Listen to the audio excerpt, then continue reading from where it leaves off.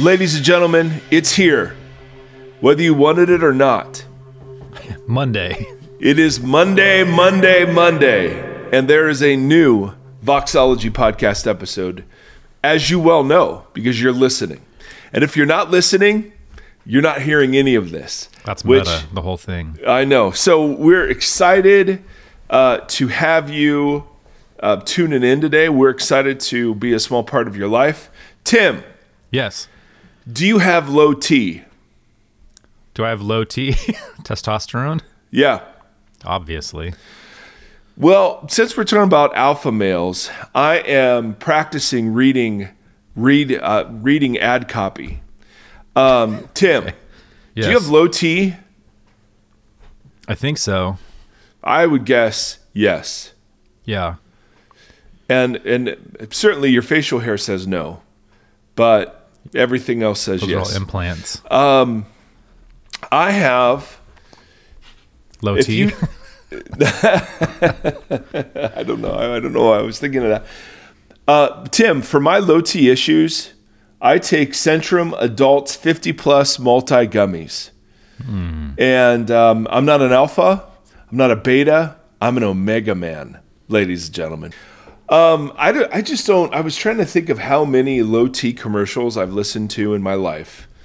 And it's got to be in the thousands. It's got to be in the thousands. Since we got rid of like cable TV, I don't know, over a decade or more, I have like just with streaming, there has been no commercials in my life for a while, except for like the repeating ones on YouTube or something. Well, that's good. I'm out of the loop. Yeah, you are. I wouldn't even know if I have low T. No one's telling me. Ladies and gentlemen, thank you for tuning in today. I want to say a quick thank you to three people. I want to thank Jennifer and April and Kevin. We're fans of anyone named Kevin, which is the masculine form of Karen, evidently. And we just want to say thank you to the three of you for coming on the support team, ladies and gentlemen. That's something that boosts our T levels. I'll tell you that right now. That's right. So thank you. If you, it's end of the year, and last year there were a bunch of people who did sort of end of the year gifts to the Voxology podcast. We're tax deductible, 501c3. Once you give to other more important ministries, if there's anything left over, we'd love it.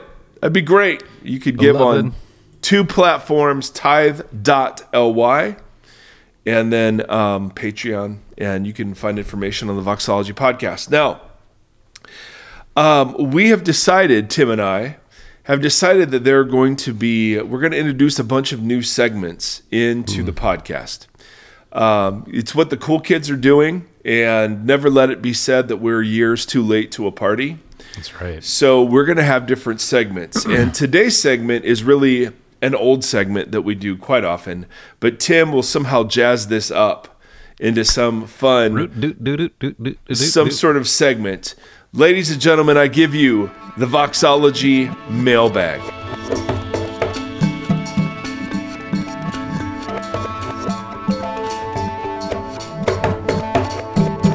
Mailbag. And there it was. Whatever Tim did in there is going to be epic. Whatever I did after we said this, but before you've listened to it, is magical. Correct. This is a super meta episode. We'll fix it in post, is what they say. All right, we have a couple of great questions, emails in. I agree with your thoughts, says listener number one, that we hold young men to this old ideal of a college degree, a family, and a house in the suburbs. But I think what makes that attractive and easy to promote is that it is a clear standard, so it is clear, that holds some biblical wisdom, at least I think so. That standard promotes the value of work, the value of loving your family, marriage is a metaphor for Christ and the church, etc. But we would agree that this standard falls short of what it means to live in new creation dynamics. All right, so the 1950s standard isn't all bad, let's say that, but it falls short of new creation dynamics. The standard promotes behavior modification and sin management more than the heart posture changes and living as an image bearer. Ooh, I like that. Yeah. So my follow-up questions would be this, Tim. Do you have low T? If this standard is imperfect, is there another standard that we should give men at my age? Or is the answer simply go read the Sermon on the Mount and do that? Yeah. Or is trying to set a standard always going to lead us to a watered-down version of following Jesus? And perhaps more challenging, is there a standard of being a man or woman, for that matter, of Christ that doesn't lead to a performance of gender, as some sociologists have discussed? So what a great set of questions. And this was the original emailer on this question to begin with. So question number one, is there another standard? All right. If the 1950 standard isn't all bad, but it falls short of new creation dynamics, is there another standard? Or is the even attempt to set a standard falling short of new creation dynamics? And that's where I would land personally, not as an expert on masculinity, certainly, or as a sociologist or psychologist in any arenas at all. But it seems on its face that the attempt to find a standard is itself a futile and already an old creation dynamic that's creeping in. Yeah, because what happens? You either hit it and then you plateau. Right. And you're not living up to the expectations of growing and learning that the Sermon on the Mount does kind of push for. Or you don't hit it, and then you just live in shame of not being that ideal. Yeah. Yes. And I don't see gendered normative ideals. What I see are instructions to husbands, instructions to wives, instructions to parents, all falling within kind of the realm of household codes like we talked about last episode. Would you call them basic instructions before leaving Earth? Yes. I think that would make a great acrostic for the Bible. Yes, absolutely I would do that. But I think the human attempt to find a standard that is clear and consistently applied is part of the problem. And I think that's one of the reasons, and I don't know this at all, this is totally speculation on my part, but one of the reasons why we don't have a lot of detailed gendered info about Jesus is, I think, because we would be tempted to somehow derive a standard. If we knew what he looked like, if we knew how tall he was, right? We just don't have any of that. Like, okay, so he was the carpenter's son, but we have no testimony about things he built or like how good he was, or it's just like the Gospels are totally uninterested in that sort of biographical detail. And I think there's a reason perhaps that we would want to set a pattern out of that. And so the pattern we get from Christ can be followed as a man or as a woman, but it's not a gendered pattern itself. And so to turn it into some sort of gendered pattern, I think, is part of the old creation dynamic we're working away from. So following the Sermon on the Mount can look a lot of different ways as a guy and a lot of different ways as a woman, and to begin to prejudge those according to some other classification, I think is where we get into trouble.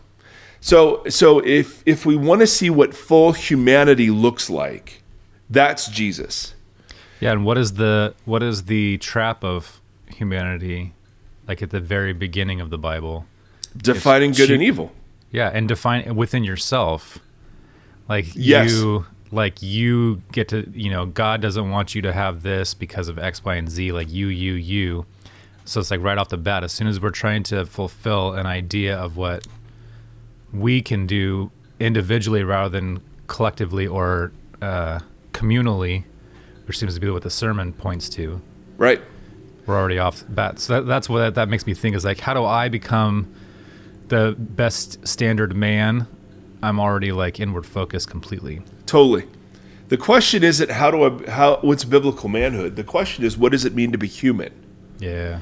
And that humanity then gets expressed in gendered ways, but to universalize those gendered ways is to create another category, as you're saying, in that will simply be used again to classify insiders and outsiders and the better than the rest and so on and so on and so on. So The rest is commentary. the rest is commentary. So to our dear listener and dear emailer, I love this follow-up. This was absolutely a genius set of questions. This was the original Yes, emailer. masculinity email Yep, or emailer. emailer. And so actually, and this is somebody going to law school. He kind of includes at the end, which is freaking awesome. So to be a fully human follower of Jesus in law school is just going to look so different. And then you add all of the beautiful diversity of human personality and background and experience and brokenness, and that whole thing gets cobbled together so that there isn't a blueprint out there to define biblical manhood or womanhood, and to just insist that there is just such a wasted and futile effort. And ultimately, I think, is an old creation dynamic that plays right into the hands of the powers and principalities. So that was email number 1 for Voxology Mailbag. Email number 2, this one's funny. And hi again, folks, and then bracket, insert the names of all family members of both co-hosts in the order that you feel most appropriate and deserving of honor. My past emails have come from a deep place of emotional pain, but I'm doing a lot better. He talks about being raised, and I love this. He says, I never got the message that as a Christian, I was supposed to be manly and aggressive. In fact, I got the opposite message in the extreme, that I was supposed to be a good person, that conflict was bad, and I'm supposed to sacrifice for everyone as Christ did for the church, put everyone else's wishes and desires ahead of mine, etc. The lesson I learned is a significant reason that I wasn't able to recognize and turn away from the abuse I have endured. Now, just stop there for a second.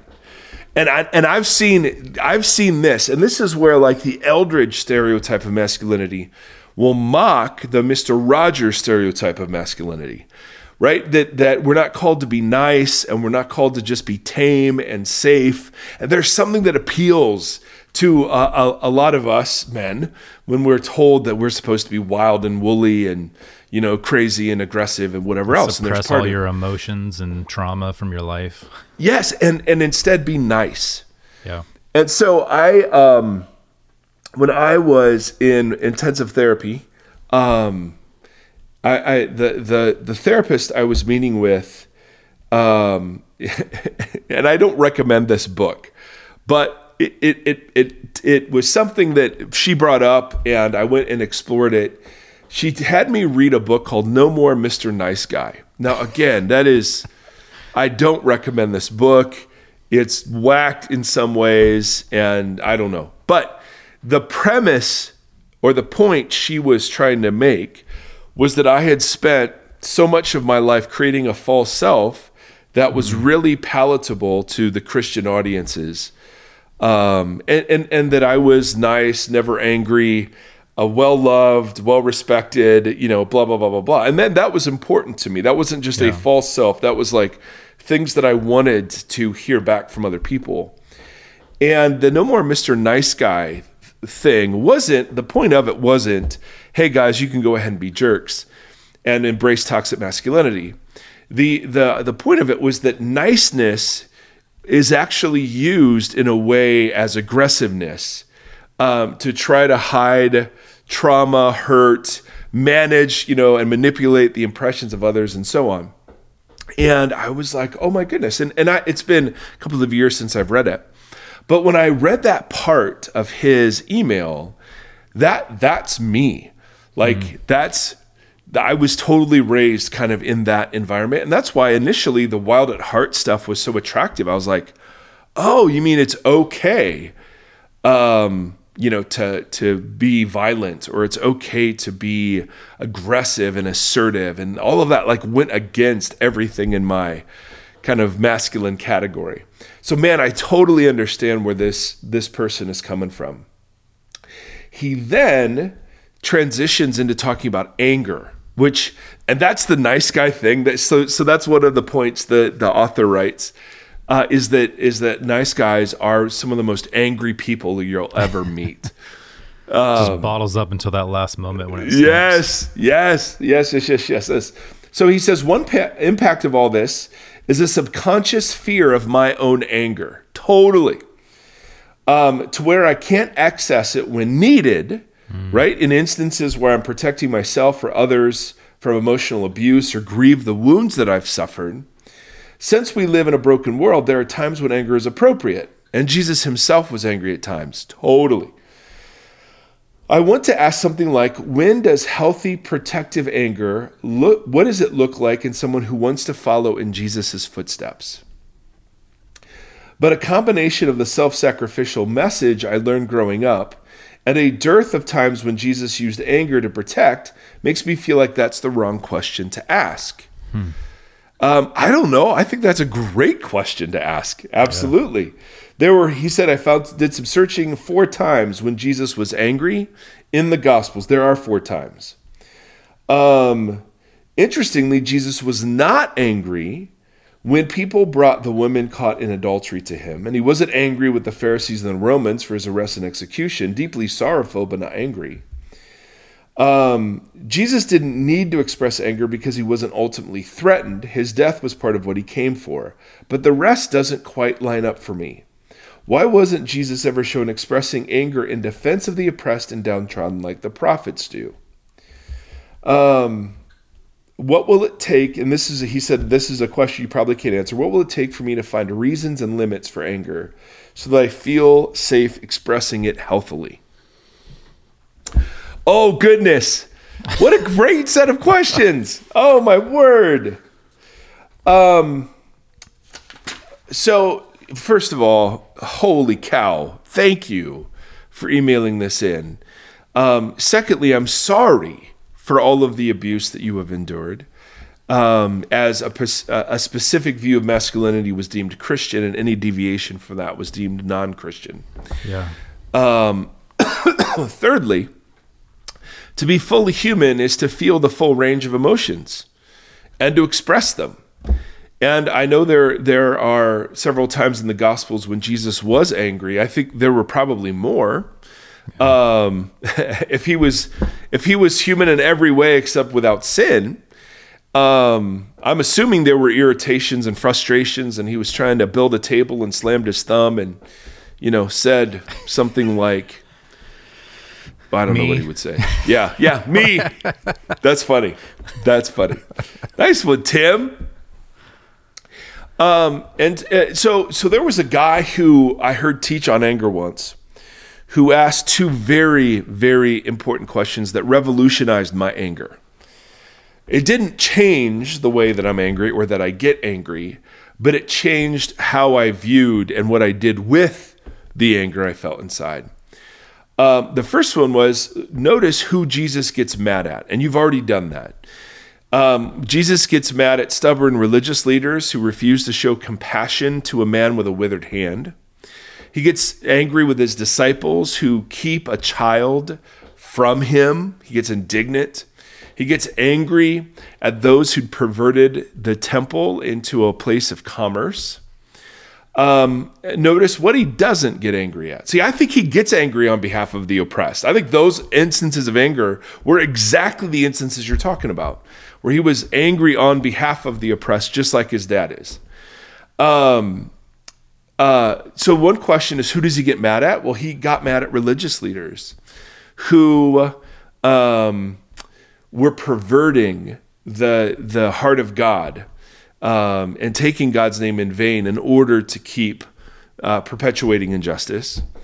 He doesn't get mad at these he doesn't get mad at the rich young ruler who walks away because of his great wealth. He doesn't get mad at the woman caught in adultery. He doesn't get mad at the questions that he gets asked from sincere people who are confused.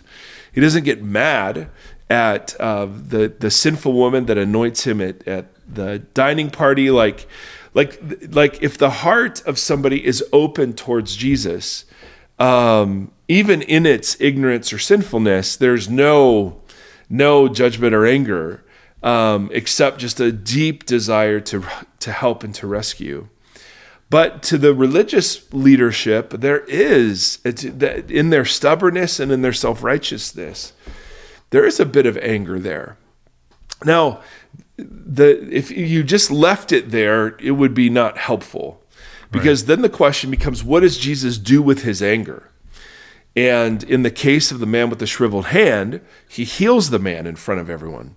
Yeah. In the case of the indignant, when he was indignant towards his disciples, he blesses and censors a child who was not a censored group in the first century. In the case of the temple, he symbolically shuts it down and replaces it with himself. So his anger is aroused at the same thing that Yahweh's anger is aroused at, which is the injustice and harm that people do to each other, particularly in the name of religion.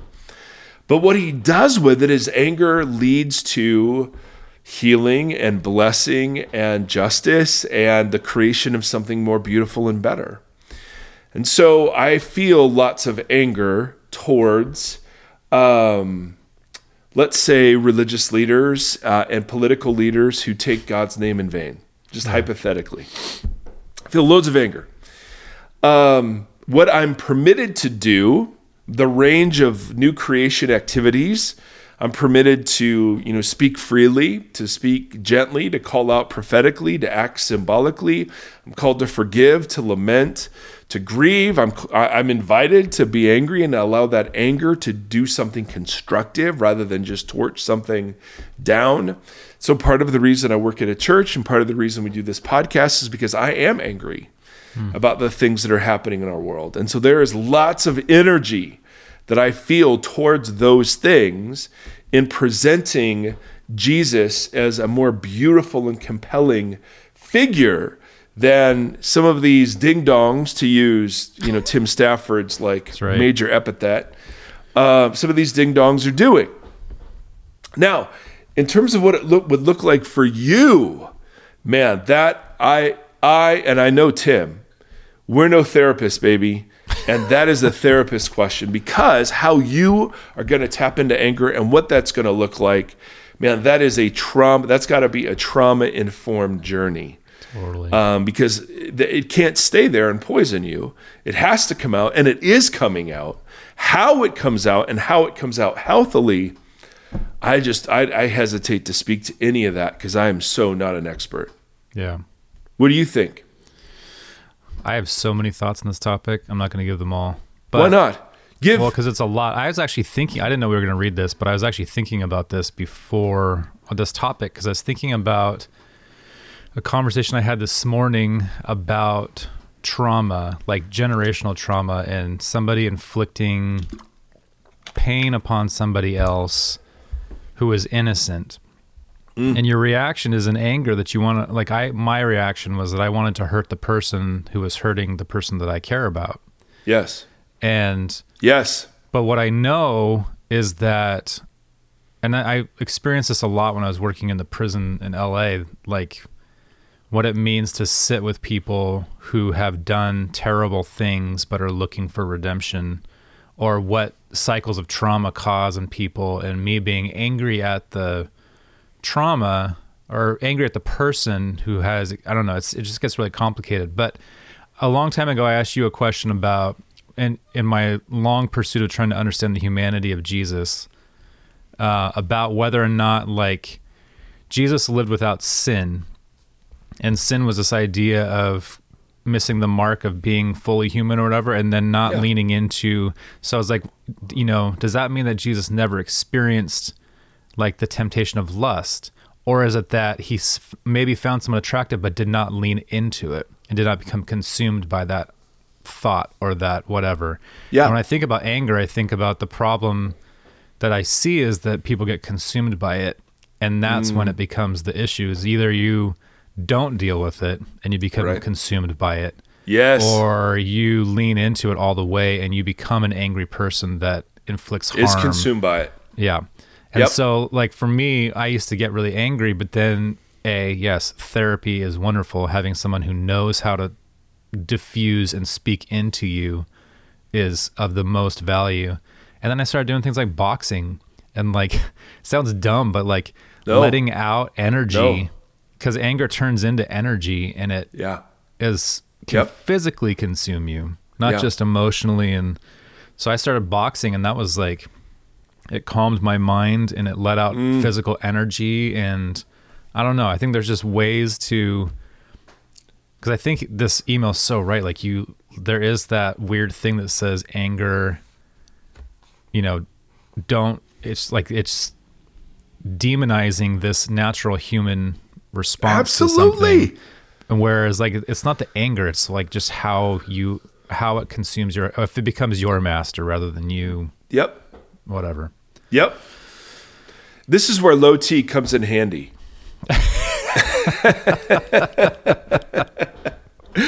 Yes. No, I think that's so good, Tim. Yeah. Yeah, we don't. I mean, there is this, and this is what the nice guy thing, the book was saying. Like, we've baptized negative emotions as Yes. bad, Yeah. and we Christianize, the I don't know, the absence of those emotions, even if they're just suppressed and pushed underground and exploding out in different ways. Yeah. You know what I mean? And so, yes. This would be such a great therapist conversation to have about. It would be like, cause Anger.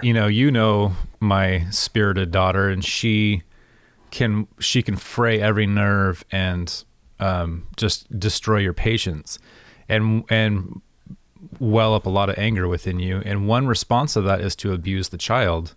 Right. The other response to that is like just learning how to navigate those feelings, acknowledging the anger, giving yourself space to breathe through it, but then finding what it is that's causing her to act and how to love her in the stuff that's, I don't know, it's just everything is so intricate but Yeah. purposeful. Yeah. And so it's like when we try to, all these questions with the biblical manhood stuff always seem to come down to like, what's the easiest route through something?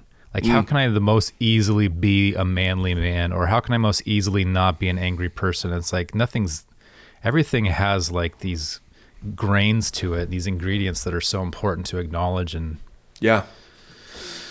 Yep. Great email. So, great email. We'd encourage you to find a great therapist if you don't already have one. Everybody who's listening to this, go find a therapist. Yeah, seriously.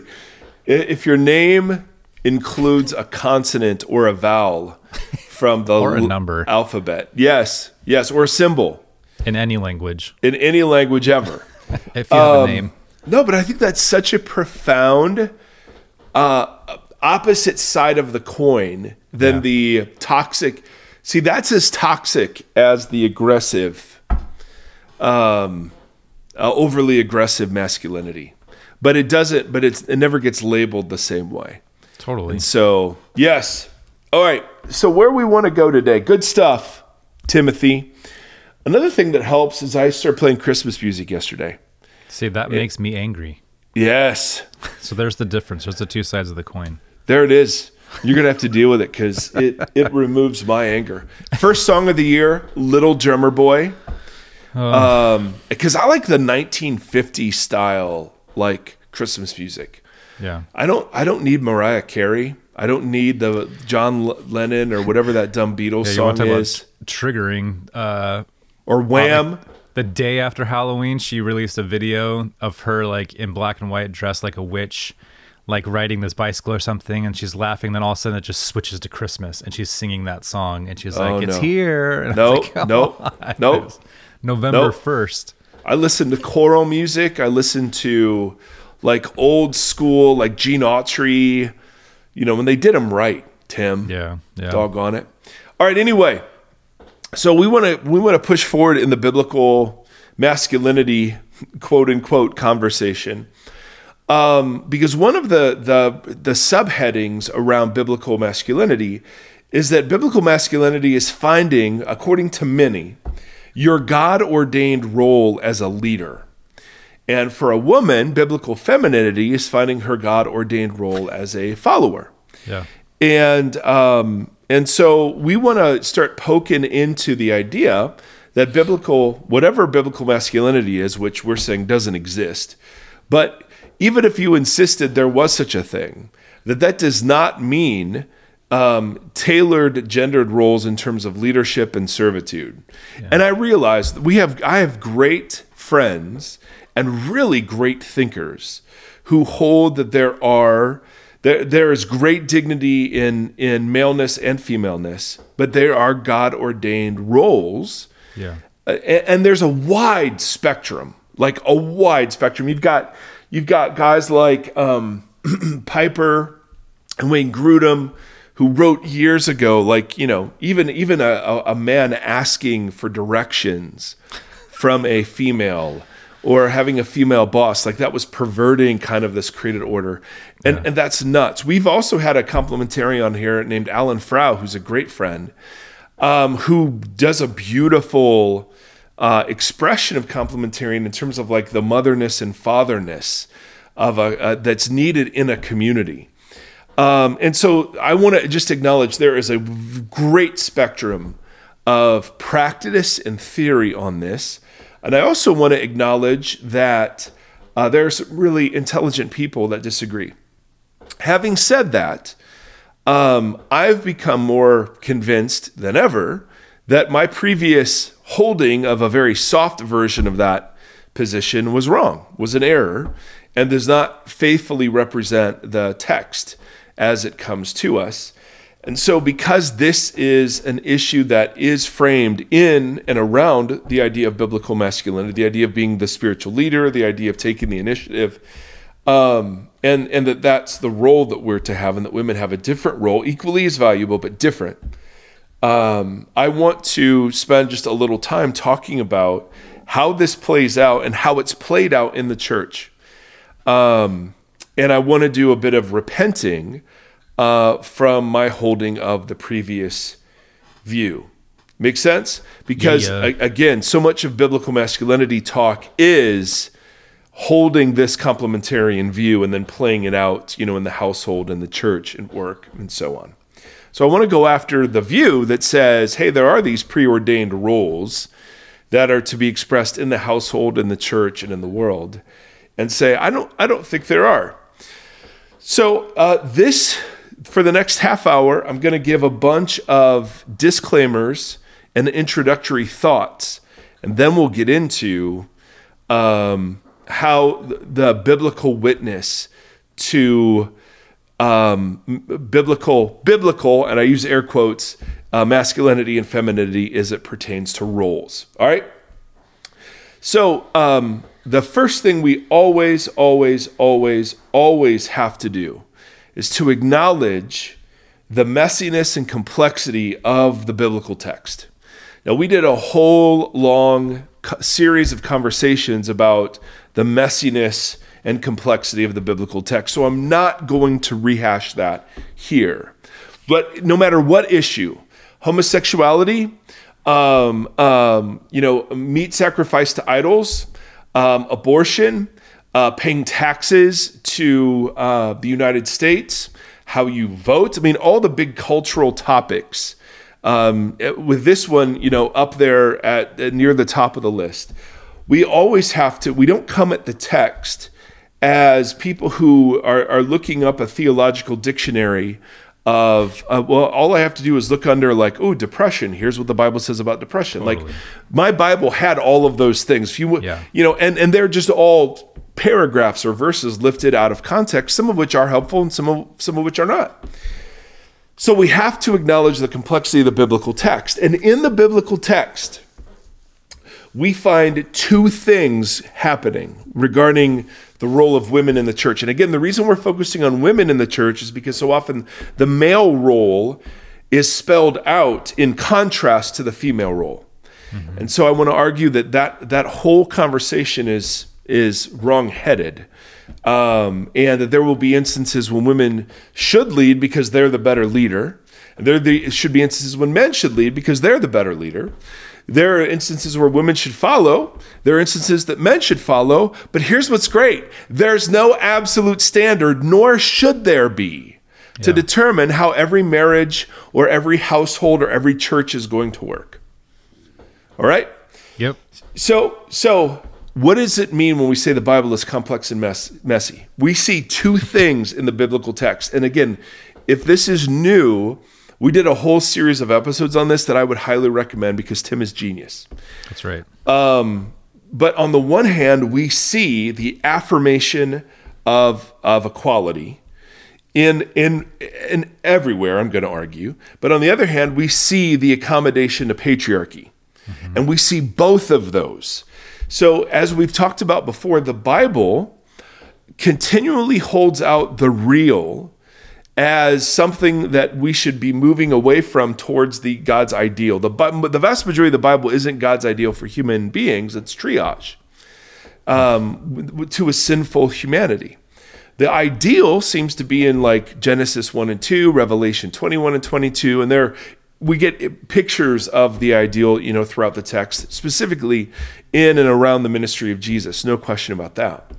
But by and large, and an example of this is like monogamy. In Genesis 2, one man will leave his family, be united to one woman. They will form one flesh and form a new kinship unit. In page 4, in Genesis 4, we meet a man who has two wives. And there are warnings about having more than one wife, but ultimately there is a accommodation given in Exodus where if you're going to marry more than one wife, make sure you don't deprive the first one of food, sheltering, and marital rights. All right. Now, is that God's ideal for humanity? No. God's ideal for humanity was Genesis 1 and 2. Right? And Jesus refers to this, and Paul, when they talk about sexual ethics, they go back to that ideal. The real need, though, was people were going to marry multiple wives, and God gives direction towards the ideal, but accommodates himself to the reality of the situation. Make sense? Yep. He does this with divorce. We see this, and this is one of the most profound examples. The ideal was Genesis 2. But men are divorcing their wives. So in Deuteronomy 24, I think, Moses gives a concession, a command that if you're going to divorce your wife, give her a certificate of divorce. And then a huge debate erupts over the basis for that. And we've had a couple episodes on divorce. Go to the Sermon on the Mount series for an episode on divorce there. It goes into all of this. But the question that gets presented to Jesus is, can a man divorce his wife for any and every reason? Which was based on one reading of the Deuteronomy text. And Jesus says, no, only for marital unfaithfulness can you get divorced. And then they say, holy moly, why did Moses give us a command to write certificates of divorce? Yeah. And Jesus says to them, because he didn't command it, he permitted it because of the hardness of your hearts. Yeah. So you have this interaction between the reality of human fallenness, God's ideal for humanity, and God triaging us towards the ideal. So it's not shocking that in the Bible you find passages that are accommodations to patriarchy. This was the world of the Bible in both of its Hebrew expressions and its, Greek expression. Absolutely. But what you find in the midst of that real are a whole bunch of hints that is never the ideal that God intended, and a bunch of triage towards the ideal. And so it's not surprisingly that both groups, those who would call themselves complementarians and those that would call themselves egalitarians, appeal to the scriptures, because there are a bunch of texts that accommodate patriarchy, and there are a bunch of texts that give us hints that patriarchy was never God's original intention, nor will it be the final destination of humanity. Yeah. Make sense? Yep. So we have to acknowledge that this is a Bible-based conversation, because what people want to say, and I've had people say this, listen, the minute you change your mind about femininity and biblical femininity, the same arguments you use can be used to affirm homosexuality or to, leave the faith on a number of other issues. And I just think that's a very foolish argument that somehow only one side of this is a biblical conversation. I just don't think that's true. Yeah. And so do both sides appeal to Bible verses? Of course they do. Absolutely. So acknowledgement number one is that there is complexity and messiness in the text as we both see accommodation and affirmation Yeah. of equality. So that's a super important point, and it's going to frame how we do this. Secondly, and these are from a guy named Rich Nathan that I just love the way he worded these, so I adapted them. He's But a you can pastor never trust in a guy Columbus. with two first names. It's true. It's absolutely true. But this guy was a professor at Ohio State University, so you can trust a man who goes to that institution. And Elton John. Yes, and Tim Stafford. I'm sure there's a Stafford out there with a first name. Probably. Yeah. Stafford. Started a law firm, most likely. These brothers? No, it's just me. Yeah, Stafford and Stafford. Yeah. So the second acknowledgement, and these all are massively important for how we understand later texts. The Bible should be interpreted according to the life, teaching, and practices of Jesus. If Jesus is the fullest revelation of the Father, and that's the clear teaching of the New Testament, and if Jesus is the fullest expression of what it means to be human, then any interpretation we have needs to be held up against the character of God revealed in Christ and the practices of Christ. And the practices of Christ around women were pretty significant. Now, our friend A.J. Levine points out that often the Jewish view of women was overstated, or in negative terms. Like that Christians will make a lot of hay around some statements we have in the Talmud about how women shouldn't be trained in Torah, or thank God I'm not a woman. And she will continually remind us that you don't have to make Christianity look good by making Judaism look bad. Right. But there is some scholarship around the idea that Jesus was a bit ahead of his time in how he viewed women. Yeah. Inviting Mary to assume the posture of a disciple, being supported by wealthy women, one of whom was, married to someone in Herod's household. And one of the coolest things, and this is just in the text. The first news of the incarnation was to a woman. The first miracle was performed for a woman. The first Samaritan convert was a woman. The first person clearly told by Jesus that he was a Messiah, that he was Messiah, was a woman, and a Samaritan woman as well. The first Gentile convert was a woman. The first resurrection teaching was given to a woman. The first witness to the resurrection was a woman, and women were among the most intimate of Jesus' disciples. Yeah. So at some point, you're like, oh, well, Jesus seemed to really elevate women. And not only just run-of-the-mill ordinary women, although he did that, but particularly towards women that scandalized the religious leaders. That's where you see him sharing in the shame, when he's writing on the ground with the woman caught in adultery. I mean, it's no wonder that one of the knocks against the early church was that the church was made up of women and children and slaves. But one of the most beautiful things about the early church is that it was made up of women and children and slaves, people who were so marginalized in culture, who found dignity and equality in the movement of Jesus. Yeah. So I want to argue that Jesus dignifies women beyond social stereotypes. Yeah. The counter to that is, he selected 12 men. And the reason he selected 12 men is obvious to anybody with an Old Testament brain. When you have 12 men, the number 12 and a group of men, that is the 12 tribes of Israel. I mean, that's like instantly. So what Jesus is doing in choosing the 12 men isn't to say only men can be my disciples, because they're not. But what he's saying is that I'm reconstituting Israel around me. Yeah. And that, man, that is way more profound. So I don't think the gender of the 12 apostles is at issue here as a gender. I think the issue was Jesus was symbolically performing the reconstituting of the 12 tribes, not around Jacob, but around him. Yeah. So we acknowledge the messiness and complexity of the biblical text. The Bible should be interpreted in alignment or consistent with the life and practice of Jesus. And then, not shockingly, the Bible should be interpreted in alignment with how the story ends. And then it should be interpreted in alignment with how the story begins. And what that means is we get glimpses of the ideal, and we dare not baptize the accommodations to the real as the ideal. Yes.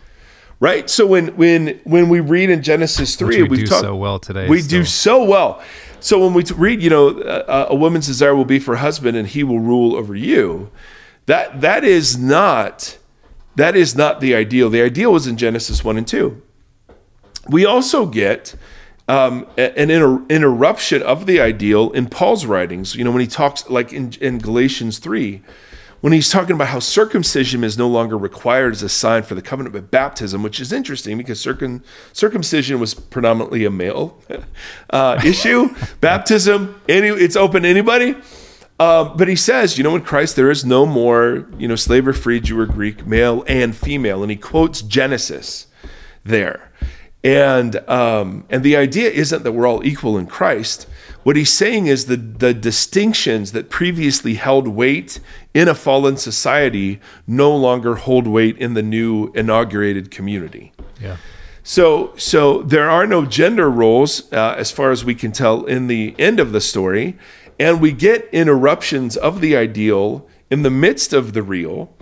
But the Genesis accounts are the clearest articulation of what the ideal was. And in the Genesis accounts, now again, this is where people are really going to push back. And I've read articles arguing that there is hierarchy in Genesis 1 and 2. And I couldn't disagree with that anymore. Because the picture we get in Genesis 1 and 2 is of, first, both bear the image and they bear the fullness of the image together. Yeah. Secondly, they're both commissioned in the same way. Thirdly, a gendered man isn't introduced until the end of chapter 2. And so we're talking to an ungendered person, an Adam. And so any of the talk about the man, being created first, therefore, he is kind of the first in the order of creation. I mean, I just don't see that in there. And then there's some that into that in more depth like 2 episodes ago. Something like that. If people are, yeah. Yes, exactly.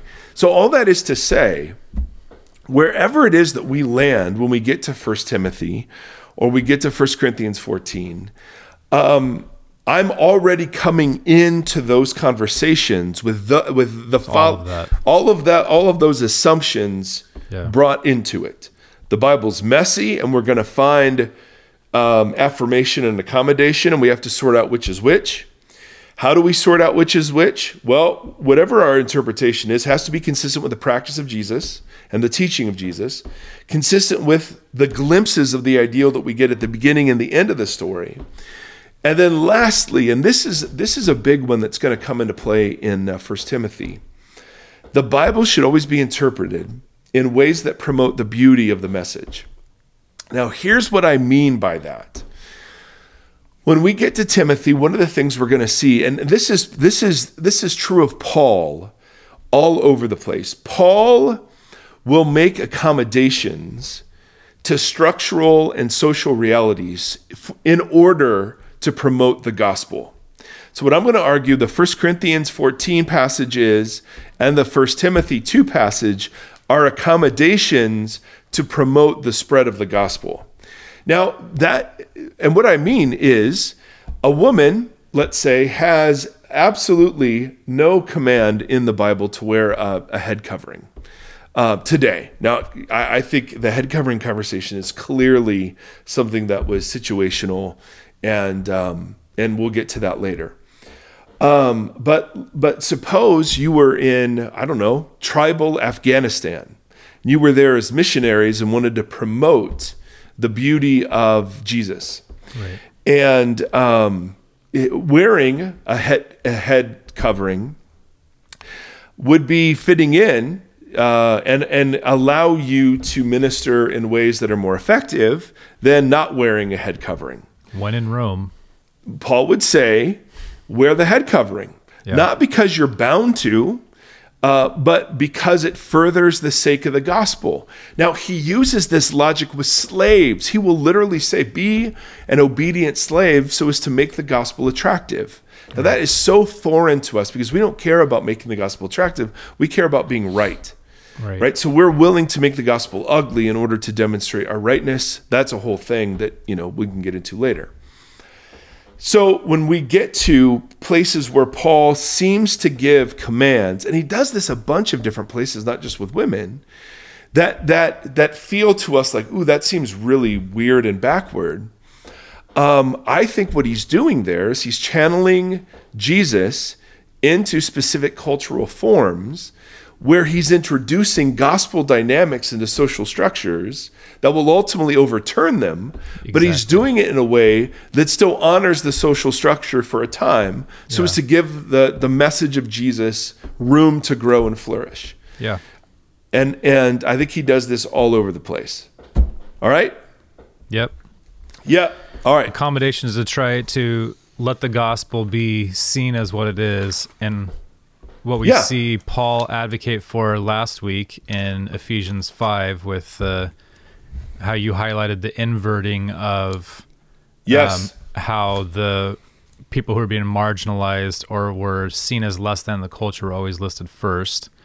Yes. So wives to husband and children to fathers and slaves to masters. Yes. That accommodation seems like it seems like a really shitty scenario, but it is a way of being able to steer that ship back towards what the gospel is advocating for. Absolutely. While it accommodates the reality of the Roman social setting. It's a wide berth sometimes to turn that ship around. Yes, absolutely. And so if Jesus were walking around today, he'd do the same thing. Yeah. You pick your battles, right? That just to use like really pragmatic thinking. If you were going into a culture and that culture worshipped, I don't know, let's say the poppy leaf as a religious experience. You're first, if you're there long term, and you're not one of these, sort of like, hey, I'm just going to have everyone pray a prayer so I look good to my supporters back home. If you're like genuinely interested in the flourishing of the people you're with, that's not the first battle you fight. Yeah, right? You plant the seeds, stamp on it, and be like, "This is a false idol." Yes, and then you immediately lose any trust probably. And respect. Who knows? All that is to say, when we get to the role of women, and I hate that phrase in the Bible, those are all the assumptions I'm bringing in. Now, real quick, in the few minutes we have left, I just want to go over and preview the positive evidence for women having all sorts of roles in the Old Testament and New Testament. Primarily, we're going to look at New Testament. And I'm just going to throw this out. This is part of an article Tim and I are working on that we want to get into the hands of anyone who's interested. Hold on. Yeah, here we go.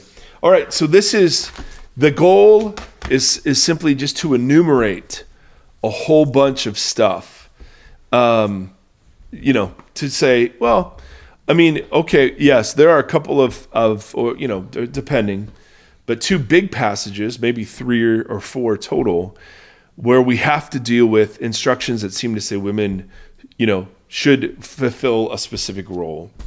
But very often, all of the ways that women were, highlighted in the ministry of Paul, and in a couple of places in the Old Testament, they don't often get the same sort of attention. Yeah. So I'm going to just read this. Women were gifted and spoke as prophets in the early church.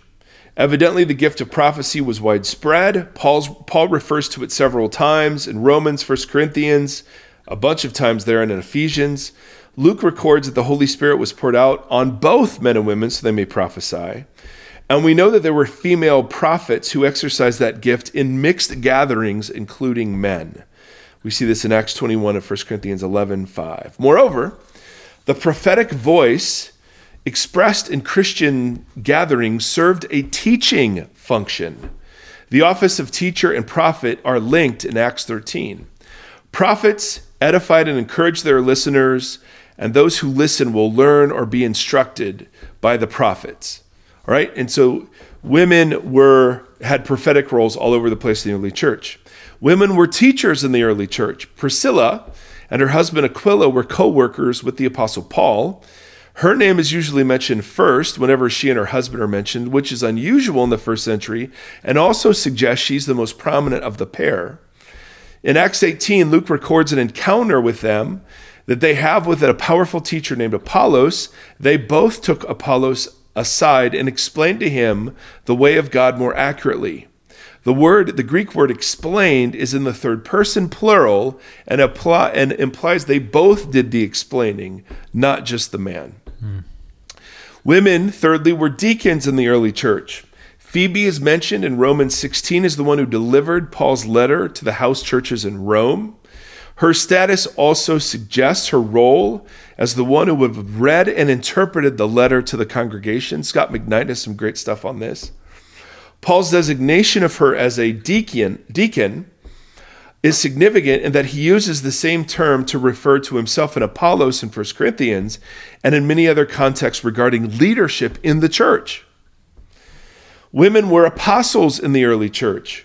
Junia is mentioned in Romans 16. They were outstanding or prominent she is listed as one who was outstanding or prominent among the apostles. Paul says they were in Christ before I was. There is a really tragic history of obscuring the feminine form of her name in translations. But there is simply no male form of that name known to history. That's fascinating. Oh yeah, it's gnarly. Beth Allison Barr gets into a bit of that. Women were co-workers with Paul in his missionary efforts. Priscilla, Euodia,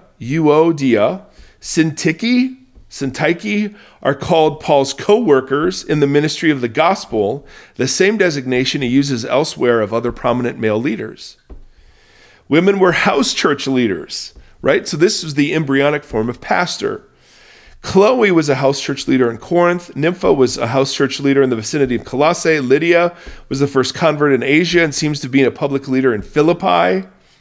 It is highly likely that the women who were the heads of their households exercised leadership in such settings. Just a couple more. Women are mentioned prominently in Paul's greetings. At least 18 women are mentioned in the Pauline letters. 16 are identified by name. Paul mentions these women along with a male relative. Paul mentions some of these women along with a male relative, but most are mentioned independently of a man. Moreover, Paul uses his favorite ministry term, co-worker or deacon or minister, and apostle for both male and female ministry colleagues. Here's a list in alphabetical order of the 18 women of Paul's letters. All right? Lydia, Appia, Chloe, Claudia, Eunice, Euodia. I'll work on that one. Julia, Junia, Lois, Mary, Nereus' sister, Nympha, Persis, Phoebe, Priscilla, Rufus' mother, Syntyche, Tryphena, Tryphosa. Lydia is mentioned several times in Acts 16 alone. Paul names 29 people in Acts 16. Of the 29, 10 are women. What is especially interesting is that 7 of the 10 women are described in terms of their ministry. By comparison, in Romans 16, only 3 men are described in terms of their ministry. Now, if you just picked up a Bible and started reading through the letters of Paul, you would not get the conclusion that women were not allowed to be leaders in the church. Yeah. When you get to the pastoral letters, you have elders are to be husbands of one wife. So that is often taken as well. See, elders are to be men. And then you have a passage in 1 Timothy where women, I do not permit a woman to have authority over a man. And we'll get to that passage next week. And then you have 1 Corinthians 14 where Paul says, I command all women to be silent and to hold their questions, to ask their husbands at home. So, we're not surprised that there are accommodations to patriarchy. That's what we know from the Bible. How do we know what are accommodations versus what the ideal is? Well, we compare it to the ministry practice of Jesus, ministry practice of Paul. We compare it to the beginning of the story and the end of the story, and we look for where Paul might be accommodating in order to promote the gospel.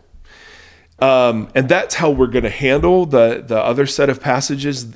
The stuff I just read, the paragraphs of text, that's all just scholarship saying, hey, there were loads of women involved. Right. And that's just Paul, right? You have different lists in the life and ministry of Jesus that we've just hinted at. Yeah. So all that is to say, brothers and sisters, when we talk about biblical masculinity, we're resisting the application of any standard beyond the full humanity of Jesus.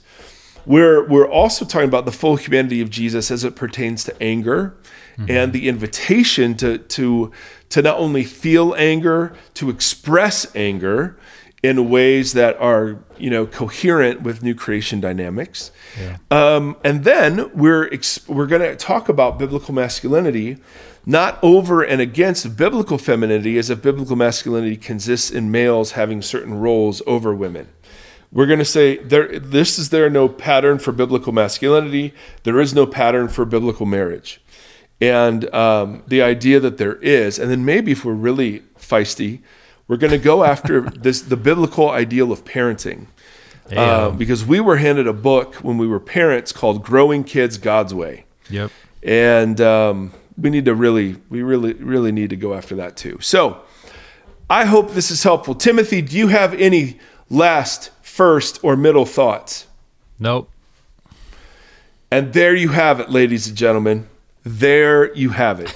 The ratio of words in today's episode, Mike Erie, 8,920, Tim Stafford, 142. That might be accurate. Well, now 145. And that is not the ratio we always want, but today Mikey was a bit rambly because I'm passionate about these sorts of things. And I'm And not. Tim is too. I mean, good Lord, yes. Not that you're not. No, it's good stuff. Hopefully it's helpful. You're good stuff. You framed it as accommodation versus affirmation. Mm-hmm. I think that's helpful. A helpful distinction.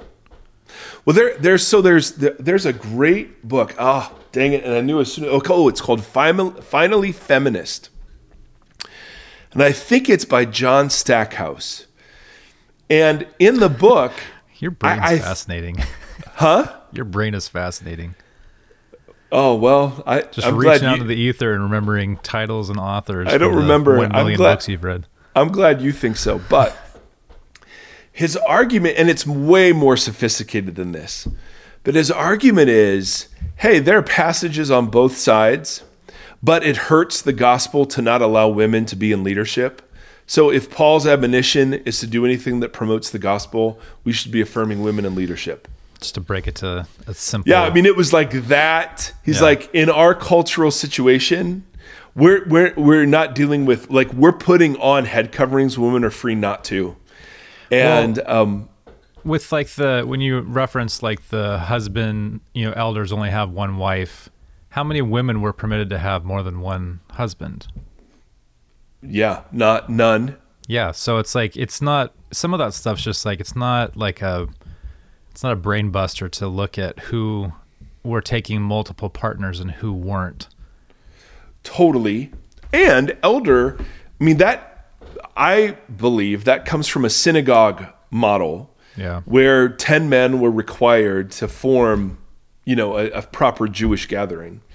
And so I think elders probably were predominantly men because that was the form that was inherited. Yeah. But when you're looking at women leading house churches, and Paul appointing them Right. over these little communities. I'm like, well, that seems pretty clear. And in his letters, he will address the women who are leading the house churches. Yeah. And then Scott McKnight has this great take on, I think it's 2nd or 3rd John, where he's addressing a woman who's leading a house church. And so all that is to say, we're not shocked we find both, not at all. Right. In the same way, we're not shocked that there are passages that seem to endorse slavery and passages that seem to overturn it, because we're dealing with the slow outflowing of fallen humanists and God's triaging us towards the ideal. Yeah. But we're going to argue that the passages that are typically used against women, those are triages to the real and accommodations to promote the gospel, and they are not in any way, shape, or form the ideal. And they are not consistent with the end of the story, the beginning of the story, and the practice of Jesus and Paul.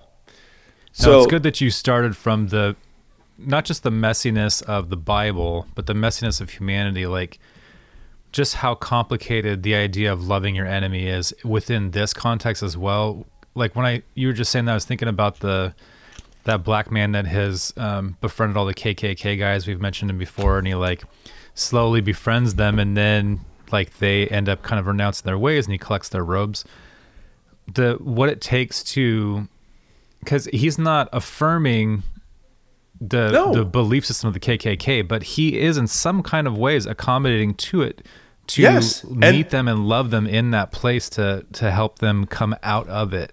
Yes. And it's a very compelling, but it's like nobody wants to be, when you think about that scenario, no one wants to, the idea of this black man humbling himself to go and befriend these people who live with the vitriol and the hate against him. But then he's got like 200 robes in his closet. Yeah. And it's like, that's bananas. That's insane. But well, that's the incarnation. Yes. Right? That's what Paul says the incarnation is. You see that kind of like accommodation can kind of get I think it has negative impulses to it, or it has negative connotations to it that people will kind of hold with it. But it's like when you look at what that looks like in a practical sense, in a world where people choose themselves and choose comfort for whatever reason there is, you really see what happens when somebody enters into a love your enemy situation and steers that ship on a wide berth. Yeah, accommodation doesn't mean let's change the faith in order to make it more palatable. Yeah. Because we have a historic faith that we've inherited. I do think accommodation is part of the gospel story, though. And in the example you just gave, in order to be proximate and present with sinners, you get accused of sharing in their sin. And that was one of the insulted episodes, right? Exactly. Exactly. And it works. That's the thing. I know you said earlier too that we look at him as the full representation of God. So that's why we start there and look at things through that, but that he's also the full representation of humanity. And again, I think that's such a huge missed piece. And you look at, is there anything more accommodating than becoming a human and coming down here and hanging out for 30 plus years and trying to steer that ship? Like, that's it. The ultimate accommodation. Yes. And the crucifixion. Yeah. I mean that Philippians 2 passage is the heart of Jesus, which means it's the heart of God. Yeah. That rather than hold on to privilege and status, the humbling and sharing into the disastrous consequences of our sin. He didn't share in our sin, but he shared in what it created.